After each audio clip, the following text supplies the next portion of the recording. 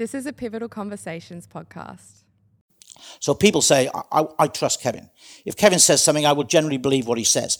Now, have I always got it right? No. Have I always told the truth? No. Have I always got 100% of everything right and positive? No. Have I messed up? Yes. I'm human. I'm flawed. What integrity is knowing when you've gone off that area and bring yourself back onto it quickly and put it right.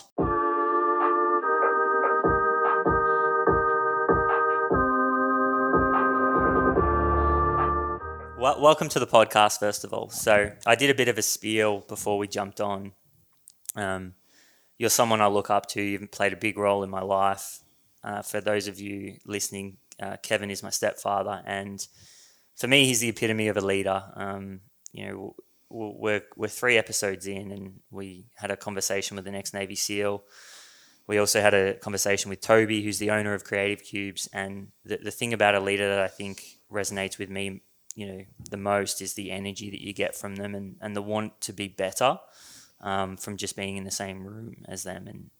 And not many people are going to know who you are, but you're someone who I want to, and I have for a very long time, and to get on the podcast, because the wisdom and experience that comes from the life experiences that you've been through over the last 40 to 50 years is what true leadership really is, like being able to share those experiences with people. And that's the beauty of podcasting. You haven't done one before, but this is going to be broadcasted, and there's quite a few people that listen, and they're going to get a lot out of it, and this is going to change their day to day. So before we dive into any of that, and to start the conversation, I want you to give everyone a bit of an insight into who you are and your journey, what you're currently doing, but also where everything started for you as well. Well, the journey where I am now is that I run a small consultancy business, which is aimed at going into companies and organizations that are experiencing high levels of violence, assaults, injuries, and offering strategies and various different opportunities, if you like, to sort of make some slight amendments and reduce that risk. Prior to that, and certainly my start, was 35 years both in the British military and the British police, 30 years in the police. And I was heavily involved in probably the more higher end risk elements of the job. Tactical firearms, riot, all those sort of things. And you talked about leadership. And today I think the concept that I can bring to the table, or I will bring to the table, is the fact that you haven't always got to be the most senior person in the room to give out influence. And for me, leadership is about, and emerging leadership is about, being able to influence positively without having maybe the status or the rank that goes with it. I've always kept very low under the radar, and I do that not for any other reason other than the fact that I work my work, I do my stuff, and I'm always on recommendations. I'm never out there advertising, and I keep it that way purely because that's, at my core, is who I am. I have no predominant ego to be on the stage and in front of 50,000 people. I just feel that I can do my work. I'm judged on the outcome of that work, and I'm recommended somewhere else as a result of that outcome.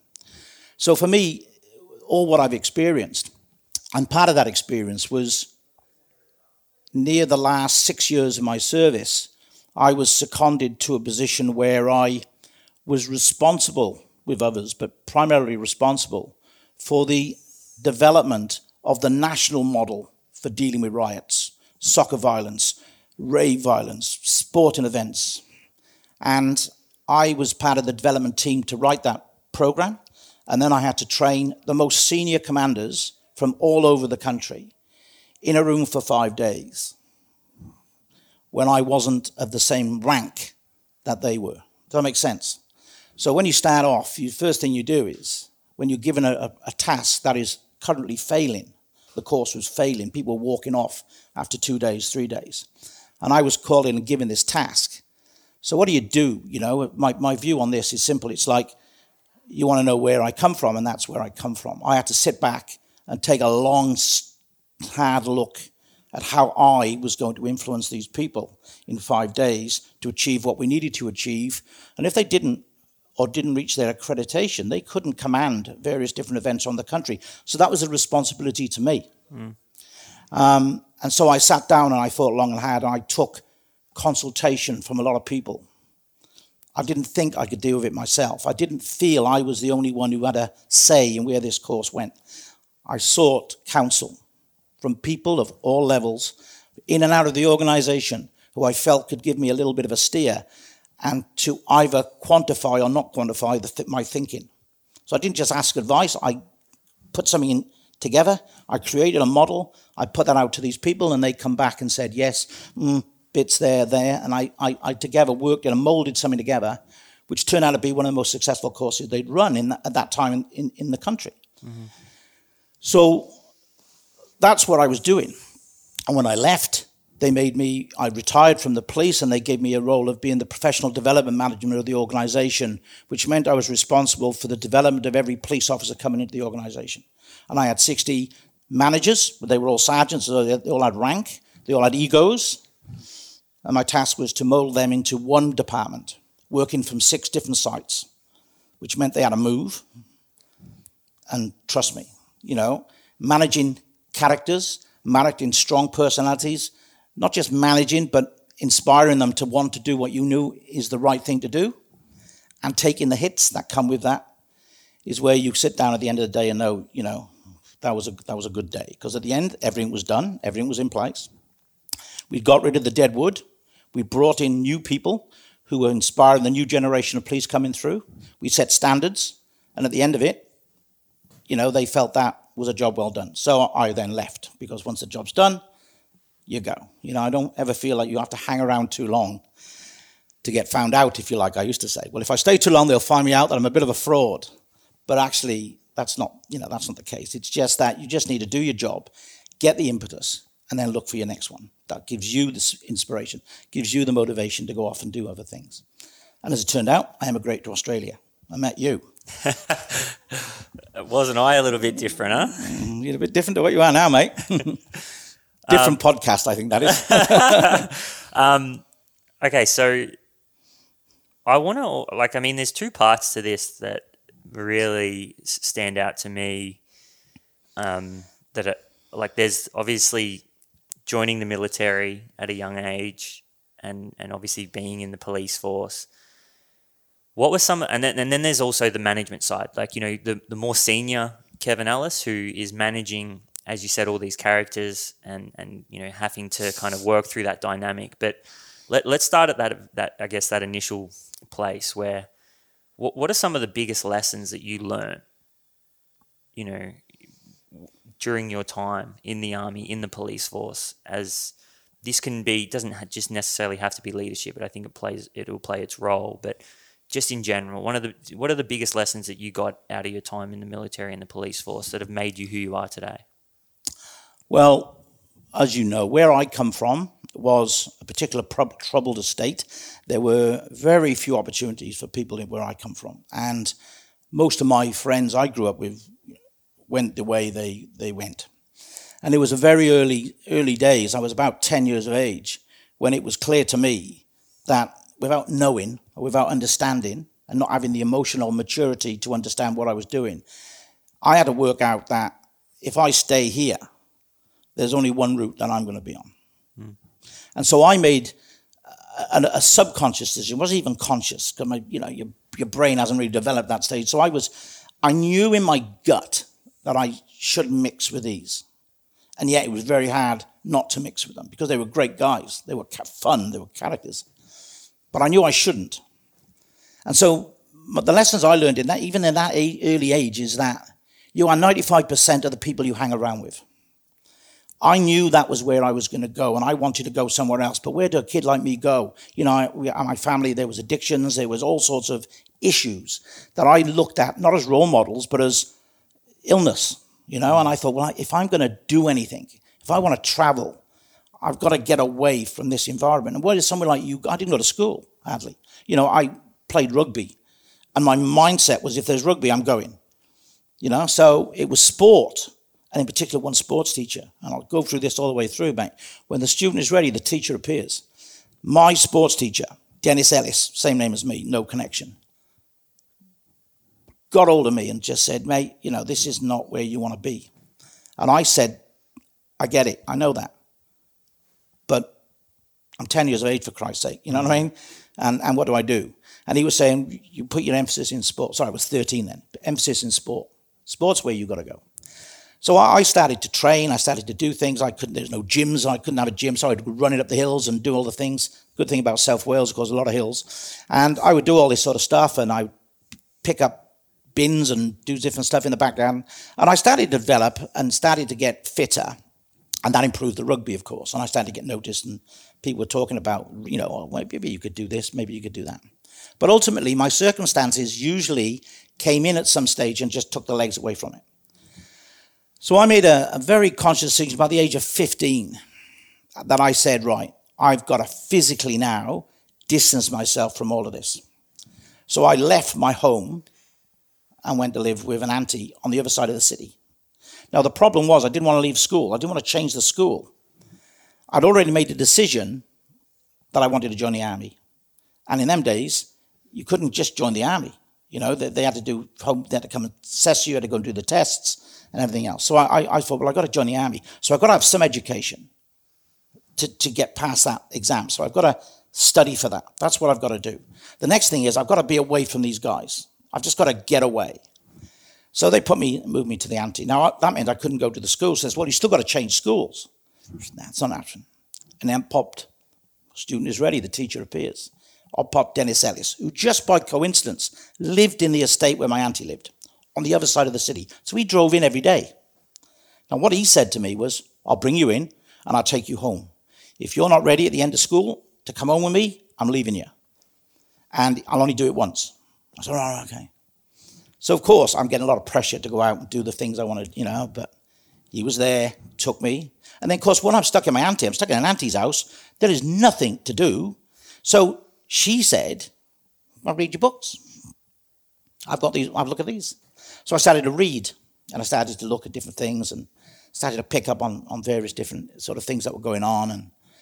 And at 16, I said, right, I'm ready. Left school, but not really a lot of qualifications.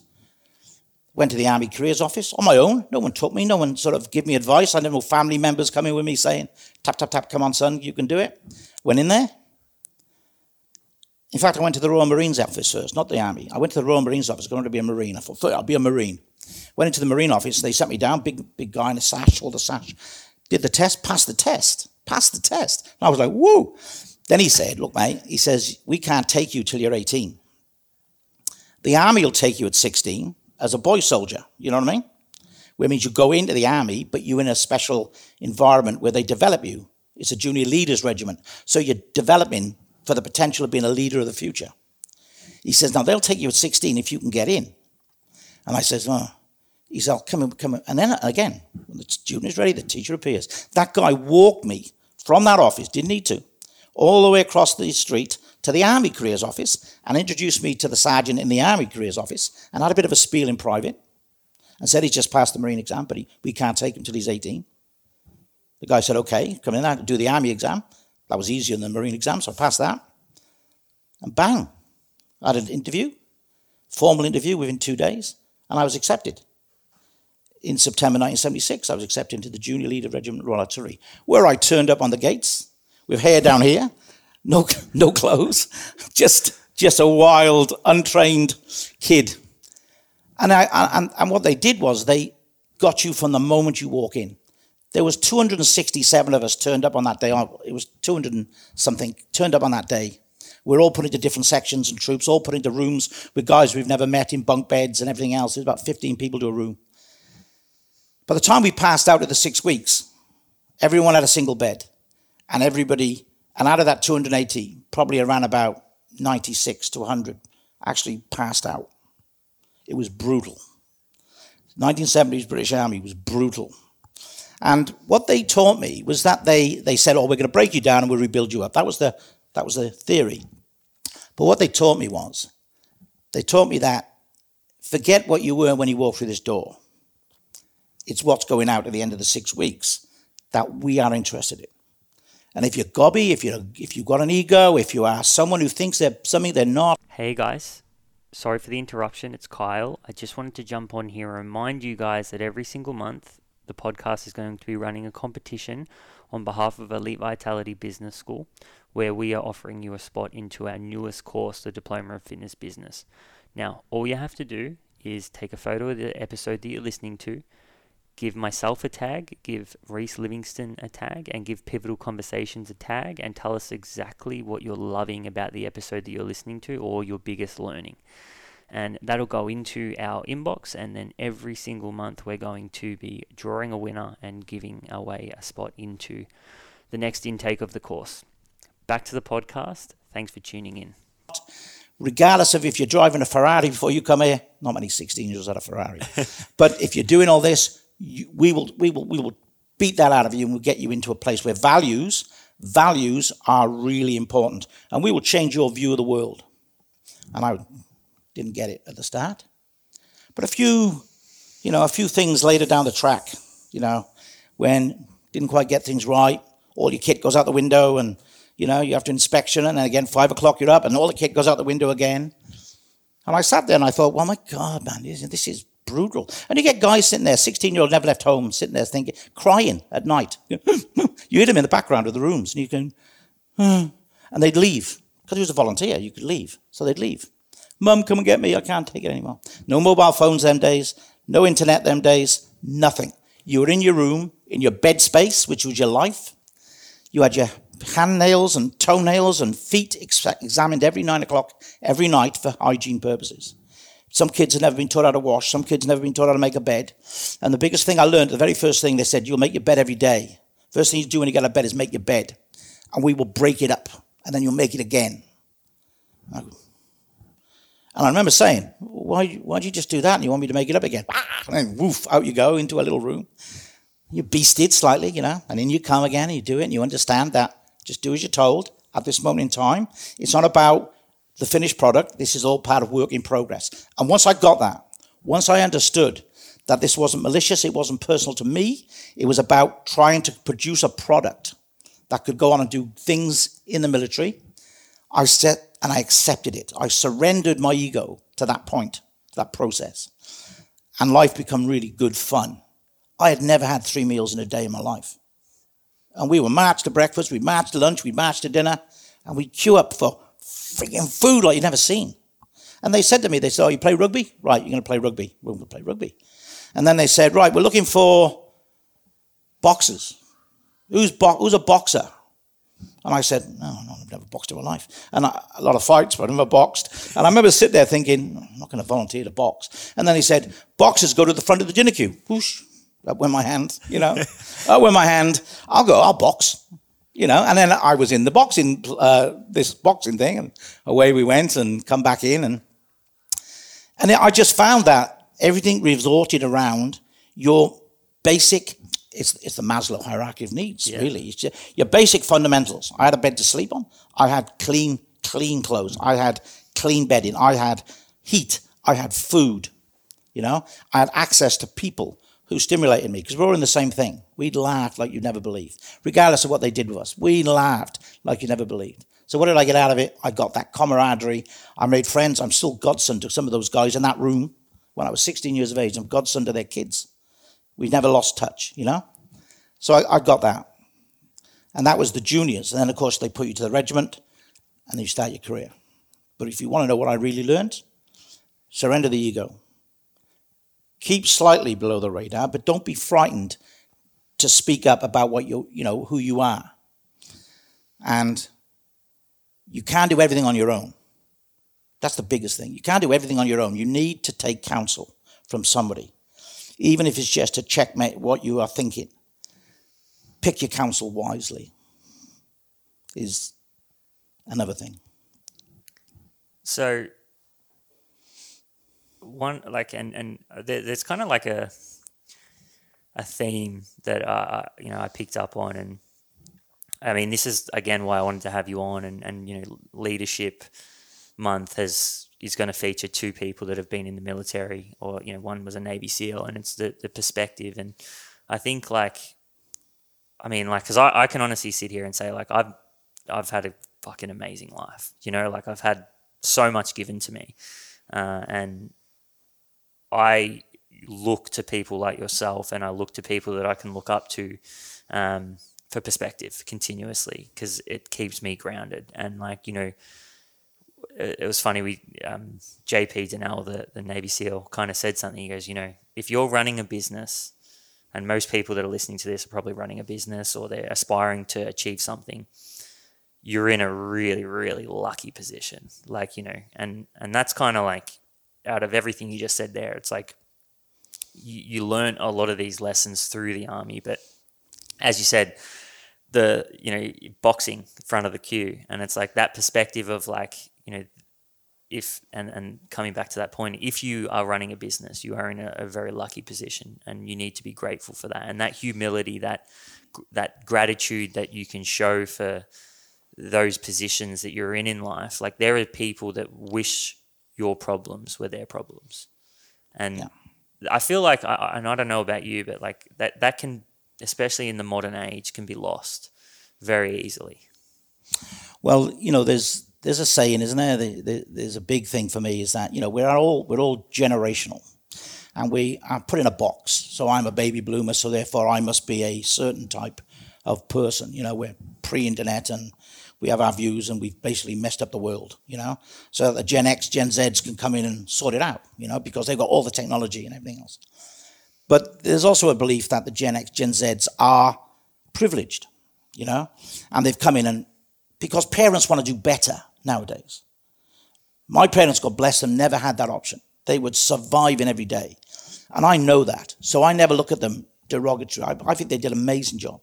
And I sit there and I say, well, let's just look at this in perspective. There's nothing wrong with wanting your child to do better than you did. There's nothing wrong with you wanting your children to have the best in life. But ultimately, your job as a parent is to teach them and give them the tools to be able to self-sufficiency in a time of crisis and stress. And the world is in crisis. It's not just, the world is in a state of crisis at the moment. And so we have an obligation to sit down with somebody and not always agree and recognize their emotion as a, God bless you. Sometimes it's sit down, take stock of what you're thinking, because in a minute I'm going to come back and I want you to give me something that's going to get you out of this and moving forward. And that's got to come from you. So I do believe that parents, you talk about who is a leader. A leader's born, a leader's made. Well, the first thing is, if you decide to be a parent, by definition, you better lead. Not manage, you better lead, because you have an obligation to your children to be the best they can be. And I don't mean you force them down a road of 50 different activities.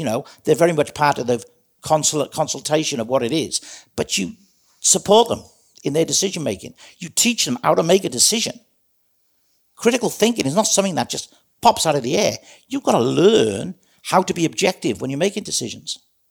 And that comes with, practice and experience. You can learn it, but my God, parents got a massive role. So I do believe, when I sit back and I look at my time, what did it prepare me for? I think it just prepared me for where I am now, without knowing that at the time. And I could sit back and think I could have done a million other things and gone down the route of this and that. I honestly never feel like that. I never feel that I've missed the boat. I just feel I am where I am. And am I happy? Yes. Am I content? Yes. Do I feel I could have done things I missed out on? Yes. Would I have liked to have gone in the Marines? Yes. But what would I have lost off the table with the people I met in the regiment I went into? I'm still in touch with most of them now, still to this day. And they're all 60, 70. They're dropping like flies with COVID at the moment.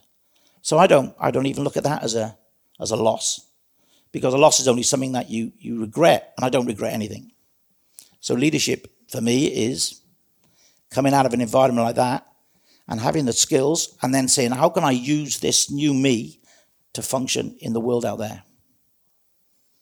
So, and that's a great point, right?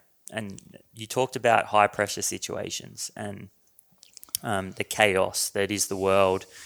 sometimes it's more chaotic than others, but you, like, let's fast forward a little bit now and go, okay, so you join the army, and then you obviously go through these life experiences, and to the point where you're an expert on how to teach these characters on how to deal with these high pressure situations and the chaos. How important, and like this is probably stepping away from leadership, but because I also know that you are very much into spirituality and the meditation, and you were doing that back then. So how does because and we're talking business now. This is nowhere near the same kind of ballpark. Business, as I said, it's a lucky space to be in. It's high pressure though, and it can be chaos. For someone listening to this who is running a business, what are the insights you can give on how to manage high pressure situations, chaos? And, I don't know if it does, but does this tie in with some of these things such as meditation and the kind of becoming aware and being conscious? Well, I'll give you my take on it. Pardon me. That is this. I've been involved in situations where I've had to come away from that situation and sit back and think, what just happened? I've lost really good friends blown up by bombs in Ireland. I've had things happen where, people have gone on, the first active shooter thing in the UK was Hungerford, where the man shot 13 people. That was in our area. We responded. I wasn't on the tactical firearms team then. I was just a local bobby sent down, because they were sending everyone from everywhere, to this scene of absolute mayhem. Dead cop in a car who just turned up at the scene, got shot. And I come away from that, as I did in Warren Point in 79, even though I wasn't at Warren Point. That happened while I was serving in Ireland. 15 people blown up by a bomb. The next afternoon, the same afternoon, Lord Mountbatten blown up by a bomb in Southern Ireland, all linked to terrorism. And we all sat back in the process, and a guy said to me, he said, right, well, the bar's open, get in the bar. And I sat there and I thought, that's not the way I'm going to solve this, drinking. Even though Irish whiskey is lovely, it's not the way I was going to solve this. And I wasn't there, so I wasn't physically seeing the bodies in the process. But they were our people serving at the same time in the same area. And I remember thinking, I need to understand this. I need to understand what I'm feeling. And that's not something you said in the 70s. You know what I mean? Mm. It wasn't something you didn't go down the road of and forget the word meditation didn't exist. It did, but it wasn't ever used. Mindfulness, where did that come from? It's like, my God. And I thought, well, I've got to understand why I'm feeling like this, because I felt sick. And over the years in the police, I was involved in a lot of riots, a lot of situations where I come at the end of it and I thought, wow, that was different. And I had to debrief other troops, other police officers, other people. I had to go and debrief a shift one day on a Sunday morning where they all turned up for duty. They went out to a job, and the copper went out and got stabbed literally 5 yards outside the police station, stabbed to death. His shift were traumatized. And I had to do the debrief. It wasn't then, it wasn't at that moment, it was almost a week later. But by that time, their emotions had unpacked. And they were angry, and they had all sorts of different, they were fighting amongst each other, blaming this, blaming that. And I knew that for me, I had to find out what made me understand how I was feeling. And I started, remember there's no internet at that time, in the army time. There was no internet. So 1982 I come out, so it was just starting to even be spoken about, but we certainly didn't have it. And I started to go to the library, started to read. And it was all about books then, and people. And I started to study the brain and the way the brain worked, not knowing why I would do that, why it would be useful for me in the future. I just started to understand. And I started to understand emotions, that they're impulses, and they come through, and they build up. They're not just one-off things. They can build up. So stress and anxiety and depression comes from this build-up of these emotions that you're not managing. And notice I didn't say controlling, they're not managing. So I started to think, there might be something in this. So I thought, right, I need to go totally the other way. And then I got linked to Eastern philosophy. And I started to look at Eastern philosophy. Then like you said, I went off and did a silent retreat before anyone talked about silent retreat, because you couldn't talk about it because it was silent. But I went over to the Nepal. There was no luxury hotel. It was a a stone slab you slept on, you didn't speak, you ate rice. And I was there for 5 days, and I was crying out to shout to someone. Didn't understand it. Didn't know what I was going to get out of it. Didn't know anything. And I didn't do journal. That wasn't even a word then either. I didn't even take a book with me. So I sat there, and I just remember day 1, day 2, climbing the wall, thinking, I can't do this. This is just killing me. Day 3, started to think, well, hang on a minute. Why am I here? I'm here because I want to understand how I feel and how I manage myself in situations. So I started to rethink back. Wished I'd have journaled. I wished I'd have written it down. I was rethinking back over this process and saying, right, let's have a look at this. When Richard died, and we got told Richard had died, £500 bomb blew him to pieces. What was I thinking? Jesus Christ. We went to this situation. What was I thinking? Oh, man. How did I manage that? I didn't. We all went off, the bar opened, this happened, went out to the town, we all talked about it. Nobody kept in touch. There was no follow-through, no counselling, nothing like that. Nothing was offered. And I started to say, right, there's a gap here. There's a disconnect. So I thought, right, I need to understand, what would counselling do? I thought, first thing, what would counselling do? So I became a counsellor. I trained outside of the work. No one knew, didn't tell anyone. Trained to be a counsellor. Understood the way in which counselling opens and prepares your mind to deal with the situations in a different way. A non-aggressive way. Because everything we were doing was fighting. If we got in there, the moment, and you could see the guys who were pent up, just took a spark and they would fight anybody. If they didn't get a fight outside, going out for a drink in Germany, where we were based at that time, they'd come back and wake somebody up to have a fight, because that's what was in them. And alcohol just made that so much more prevalent. So for me, it was like, that's not the answer, and I know that's not the answer. I'm not even going there. But I started to live with these guys, and I was an NCO then. I was in charge of a lot of them. And I started to look, and this is where I think I got all this from. You talk about spirituality and everything else. There was no term for it then. I mean, nobody would even talk to me about it. If I even mentioned that I was sitting in a corner doing this, and I wasn't sitting in a corner doing this, I can meditate, sat in a settee with the television on and my wife next to me asleep on the chair. I can do that. I have no qualms with that, because I thought I've got to keep this really well under the radar, because this is my thing. And I'm not prepared to share this with anybody, because I can't even explain it to anybody yet. So I went down that road and I did all this sort of thing. I went and did philosophy courses. I learned NLP. I became a hypnotherapist. Never used it again. I never used it in practice. Just did it so I could self-hypnotize. Now there's courses everywhere. You can download an app. This in my day, and I'm glad it was my day, I had to really study the subject. And I learned it. And I learned it for that very reason, just to manage myself. And I started to put together that you are the choices of you are your choices, and you are also the product of the environment you create. And again, I was looking at these guys and going in on Monday morning to kick them up for parade, and they were so drunk. And I thought, they're great guys. I love them to death. I love them to this day. But I don't want to be here anymore. I need to find another environment. I can't change this environment. I used to get them up to clean their rooms and do all this sort of thing. Oh, man, Jesus. I thought, no, I need to get... So I left. I left the army and I joined the police.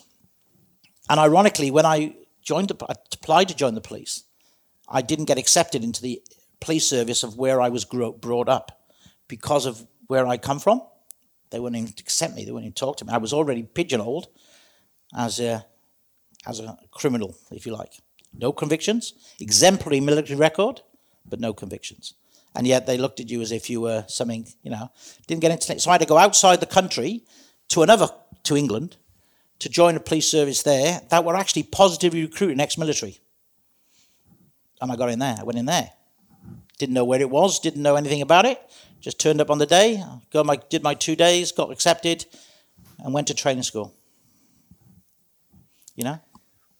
So, and this is like, for me to listen to this, and I'm sure with anyone else, it's like, this is the perspective thing, right? Like, it's like, I grow up in the age that I grew up in, and, had it great,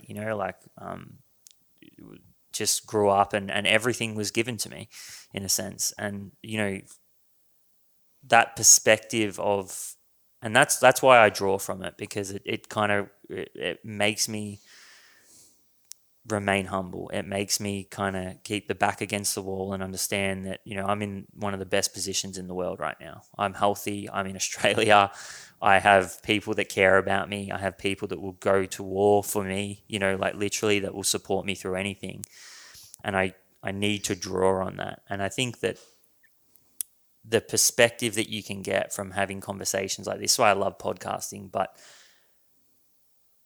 and I want to ask you this, but because for me, being a leader, I always try to think about the values that I want to live by, the values that I want to represent.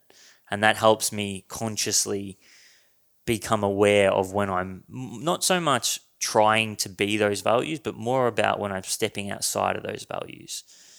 What are the values of a leader? And obviously now we can fast forward to when you were in these leadership roles and you did have to manage characters, because we're talking about, if you're wanting to scale a business in a sense, right? You are going to have to manage characters and you're going to have to manage egos. And that's pretty much what your role ends up becoming. What are the values that, a good leader should have? Well, the first one I would suggest is know your values, straight away is, what do you stand for? Who are you? That was 30 years of work, mate. I'll tell you that now. My values changed as I went through the process. Some were geared towards what other people's values were, and I accepted them because, I agree with that. I want to be that. Not really. Not when I really break it down. I took a lot of people's values as I was growing up to fit into different environments. I learned that. Once I learned it, I never did it again. So the first thing I would say to everybody is know your true values. What do you stand for? What really drives you? What gets you out of bed in the morning? What motivates and inspires you? And get that list. And you'll shortcut that list down to some 2 or 3 very important things. Because if your value is, for example, like yours is, fitness, you live your life living into your value of health. If you went out and had a really bad meal and it was bad and you got absolutely blasted and you felt the next day you feel bad. You're out of your values. So you will put your values back in track by the next day, either eating healthy, drinking lots of water, going to the gym. That's a value, and it's a value that you live by, constantly. Now, you could also have a value of fidelity. The most important thing you do is be faithful to your partner. Well, if you haven't got that value, if that's not a value that's high up on your list, as soon as temptation comes, you go. Because it's not within your value structure. So your values has to have a balanced production. So it's not just about how you live, but it's also if you run a business or you're in business, it has to be the values of which you want your business to be recognized by. And I think it's really important. Know your values, take time on that case, because values has a series of subheadings for me. Courage, for example. You can't be a leader and run a business without the courage to make decisions which aren't always going to be popular with everyone in your business.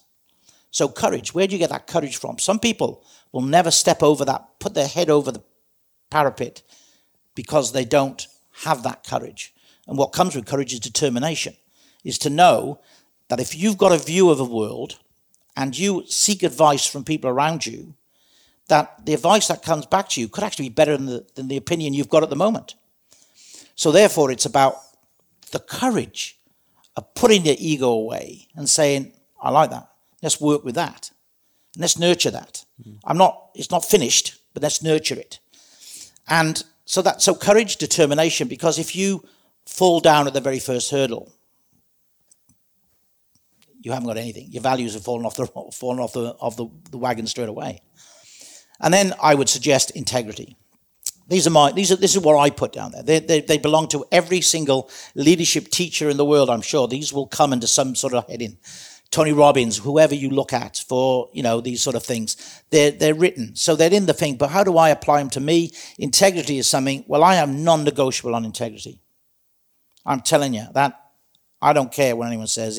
It's not about whether you sort of do something with the intention of protecting someone else and all this sort of stuff. I mean, generally, your core is that you have integrity. That's a big one, because that's something that I like it's one of my values. Like integrity is important to me. Like it's so important, and maybe because I've spent a bit of time with you, but I want you to unpack what integrity is, because I feel like it's lost. I feel like the social media, the beast that it is, and the dynamic of the world currently, that integrity is one of those things that is lost. It's not something that people are aware of. It's not, and it's misunderstood what it actually is. What's integrity? Well, the easy answer is to say it's different things to different people. But the answer for me is that it is the core in which you set your levels by. And it's what I mean by that is I sat down and unpicked this 20 years ago and said, I want to be someone who people say, you know, I can trust him. We're not using the word integrity, we're just saying it's trust.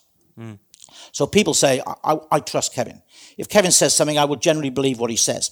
Now, have I always got it right? No. Have I always told the truth? No. Have I always got 100% of everything right and positive? No. Have I messed up? Yes. I'm human. I'm flawed. What integrity is knowing when you've gone off that area and bring yourself back onto it quickly and put it right. You go in to someone, and I've done it. You know, I've advised and I've done something and there's been an incident that hasn't gone particularly right or brilliant. And I've come after it and I say, I let you down today, boss. I missed that. Integrity is that man will know that if he uses me again, I'm there, you know, and I understand my shortfalls and I understand my strengths. And my strengths ain't always because I'm an advisor that I have to be right. And more importantly, you know, integrity is being honest in that situation, and if you don't get used again, accepting that you were responsible for that situation. Absolutely, that's the biggest thing. And you know, I've not got many examples where I could sit there, but one I have got is where I went back to the person one-on-one and said, what went wrong? You know, what could I do differently if we're working together again? And he just said, nothing. You can't do anything different. Your reputation tells me that you are good at what you do. We may not be a good fit. Do you see what I'm saying? And I said, yeah. Because again, on top of all this is this personality thing between people. Some people look at someone who's there to assist as a bit of a threat. Now, he didn't. To be fair to this guy, he didn't. He was spot on. You know, I learned so much from that. But that's what some people do. Some people think that you bring somebody in and they're really good, and suddenly they become the person that everyone goes to, not the person maybe that used to be the person everyone goes to. And you have to sit back and think, well, why is this happening? And it might well be this person's doing everything right and has actually got that knowledge for where you are at that stage of that business. So how can you integrate that then into the business benefit in and being a leader to the point that you're inspiring and you're developing that person to be more, you know, corporate orientated, group orientated, rather than just the individual that's getting the ego from everyone going to them.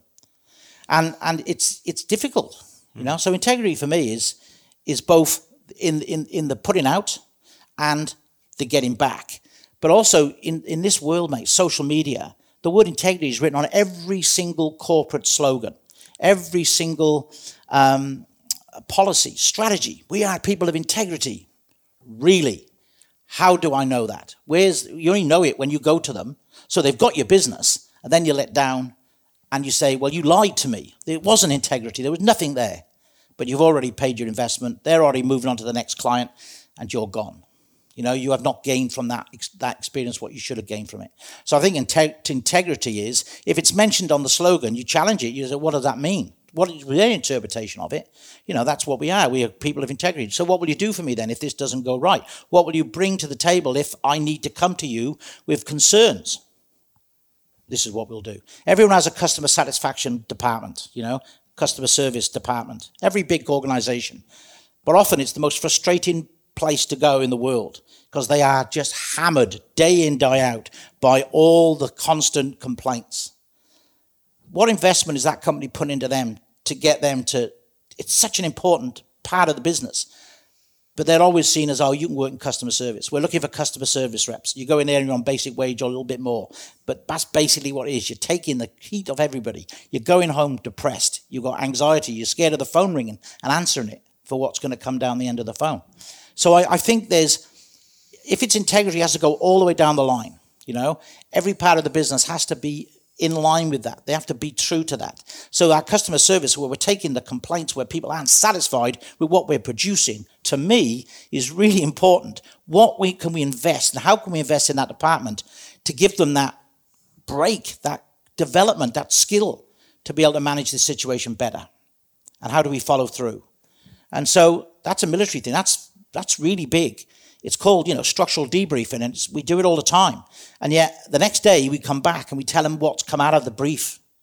Right, there wasn't kit there when we wanted it. That wasn't there. Now this is what we put in place to ensure that will never happen again. Yeah, right, thanks. So if somebody puts something in which is of a concern, there has to be a comeback to that person to say, we've heard what you're saying, and this is what we're going to do it. Or at this moment in time, there's nothing we can do. But we note your concern, and we'll put it in for future review at the next SLT, Senior Leaders Forum, whatever. So I'm just saying is that leadership, integrity, and trust comes all the way down the organization. To have it on the slogan is not enough. It's got to be bred through. It's like safety and security in companies where I work with. If you say you're safe and secure, how come all your staff are getting assaulted? What are you doing about it? Where's your culture of integrity? Where is your culture of safety? You know what I mean? Yeah, I mean, it just rings true, right? Like, I think at the end of the day, and we can talk in business, but integrity is doing what you say you do or what you said you were going to do. And I think, and also being honest when you're not doing it. Like, I think that's probably, as a leader, one of the biggest things, one of the hardest things to do is actually admit when you stepped out of line, admit when you weren't there for the person you were meant to be there for, or, when you were doing the wrong thing. And more so in that position, because as you said, everybody does make mistakes. Like, that's the nature of the game. Like, if you're not making mistakes, you're probably just not aware of them. You know what I mean? And I think like that awareness of, and just the ability to have the courage, you've talked about these values, have the courage to actually have integrity, because having integrity takes courage. I need to be honest with myself in that moment about when I am stepping out of line, when I haven't done what I said I was going to do, when I'm not there for the person. And then to take ownership of that and responsibility so that you can actually better yourself for the future, because that's the only way to do it. The only way you can better yourself in the future is to take absolute ownership of everything, every circumstance, everything that's going on in your life, in your business, and that's, like, there's been times for me, like I remember like when I did my silent retreat, and there's lessons I learned there that I still today am not good at. Of course. And I still today sit down at some nights and go, you've been given this lesson. You had this kind of moment in time where you were brought awareness around something that I had no awareness of before I went. And I still am today not great at it, right? But I'm aware of it, and I pull myself up and I make attempts continuously to make sure that I'm progressing in that area of my life. And I think integrity for me is more about going, when I'm aware of that, am I trying to deflect the situation because I'm scared that I'm going to lose status? Or am I actually taking ownership, and am I willing to take the consequence of losing status? Because at the end of the day, that still leaves me with my integrity, but it also leaves me with the ability to learn moving forward. Well, I think you've answered that question yourself there, because the moment you start talking about losing status, we're going back over to the ego. We're going back to, what does my status mean to me? And am I egocentric? Does it mean that everything I'm doing is about what I get out of this? Now, when you set up a business, of course, you have to have this proof that you're going to have a better quality of life at the end of it than you are, before you started it. But ultimately, it takes on a life of its own. There suddenly becomes, you become like a head of the family.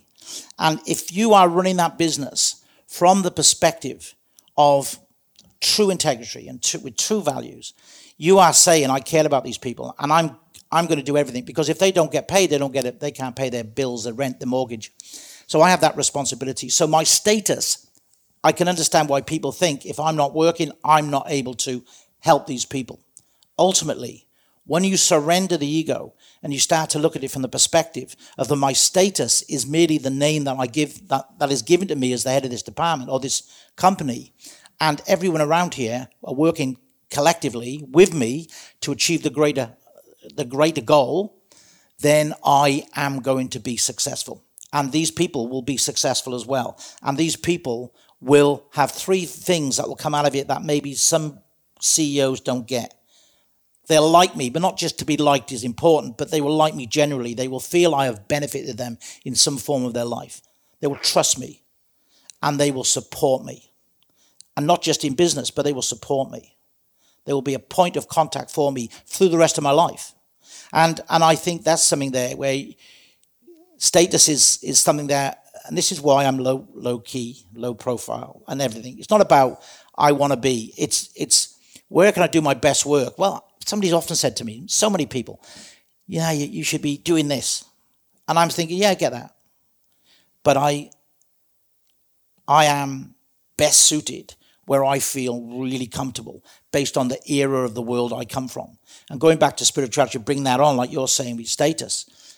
The reason meditation was so important to me was because if I didn't do something in that point when I was in that retreat, I don't know how I would have survived the 5 days. And they were running these courses. They're not courses. They were running these classes where you just gone and just join in with these monks.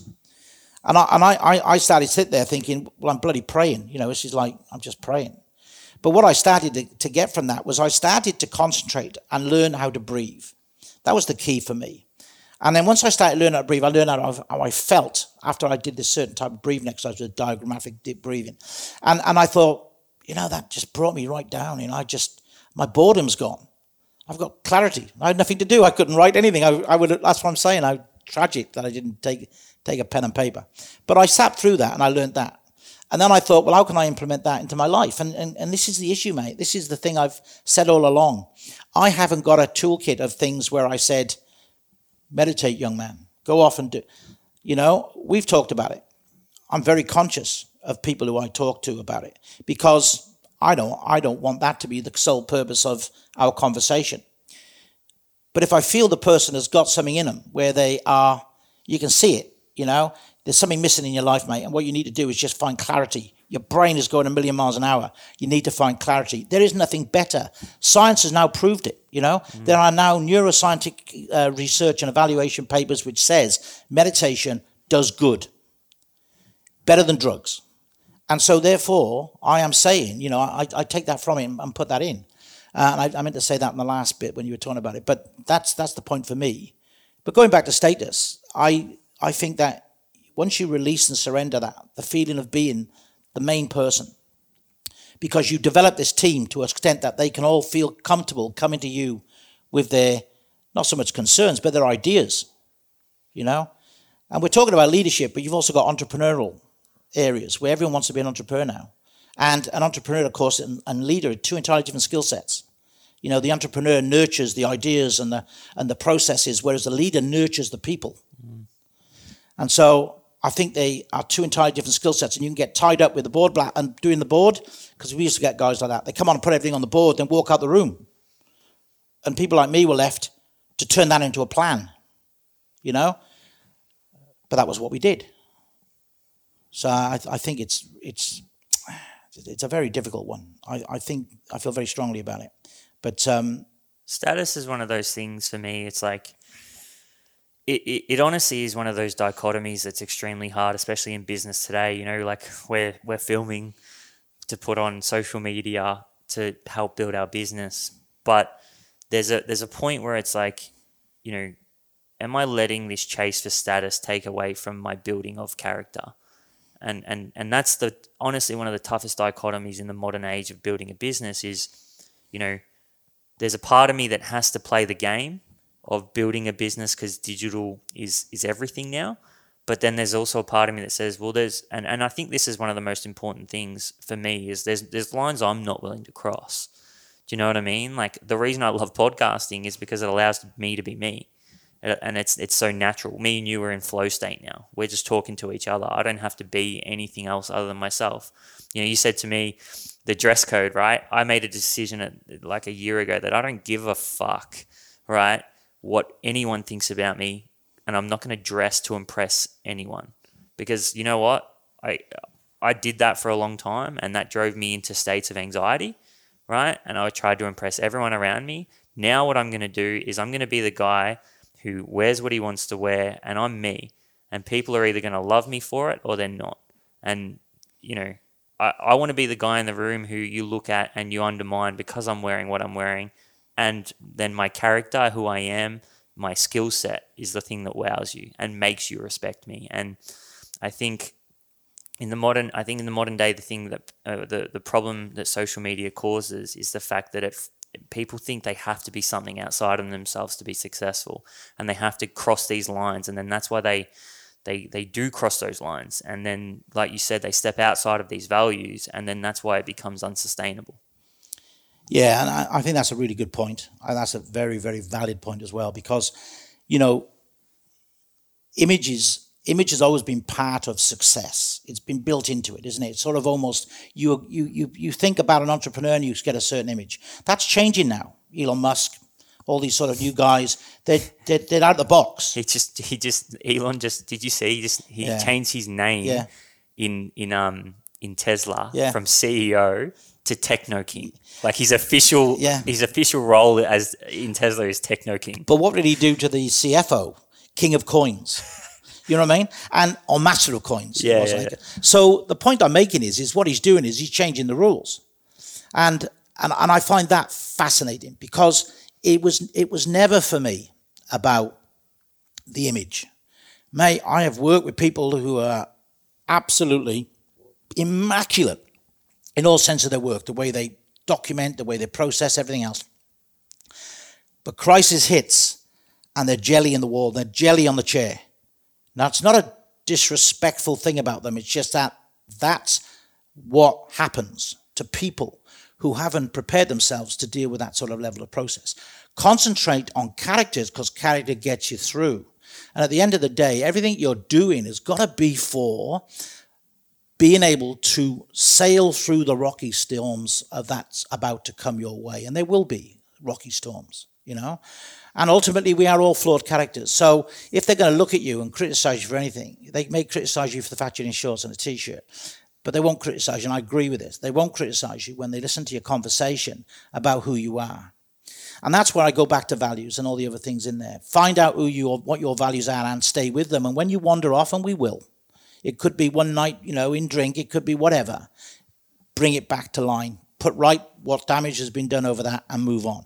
And that's really important. No one's perfect. We are all basically flawed human beings who are all trying to develop ourselves to the best we can, and acknowledge that, you know, embrace that, accept it, and then say, right, I've been flawed. I know what that looks like. I don't want to be it again. I'll slip off a few times, but I know where I am and I know who I am. And I find that is the biggest criteria for me, is to look at yourself and say, don't get tied up. You have to have enough self-respect to be able to stand in a mirror, and whether you don't, I'm 61 years of age now, mate. I don't like what I see in the mirror anymore, you know, and I'm the first to sit there and go, you know, but I even laugh now. I go back and say, well, I'm me, you know, whoa, looking good, you know, and I wander off, you know, and I'm, because I will not accept that I'm going to start there. And if I put myself down, everyone will put you down. So you just have to have your own personal set of standards which you sit to, and even if it's not great, there are things you could do to improve and develop. And, you know, I got lots of injuries, and I sit there and I think, you know, I go to the gym every day, and all I want to do is pump weights, and they're saying, you fat pig, you should be running. I don't want to run, I just want to pump weights, and that's all I want to do. But I'm not a weightlifter or a bodybuilder or anything like that. I just enjoy going into a gym and the environment of a gym, because I've always been in one, you know. Yeah. One day I will get somebody when I get in there and say, you know what, mate, I think I can help you. But at the moment, we go into the gym and I just do what I do. But I try to keep as active as I can, and I have no qualms with that. You know, it's about self-awareness and self Self-awareness is a big thing, and self-reflection, and more importantly, self-confidence. Oh, we're going to wrap it up. I want to say a big thank you for coming on the podcast. I appreciate you. The people that are listening are going to appreciate this conversation. I don't know if you want me to plug anything to where to find you. You probably don't. So usually I would say that, but we're going to wrap it up there, guys. I really hope you enjoyed the episode. I know I fucking love having this conversation. I'm pretty lucky I get to have these conversations quite regularly. But we will see you next week, guys. And again, Kevin, thank you for your time. Thank you.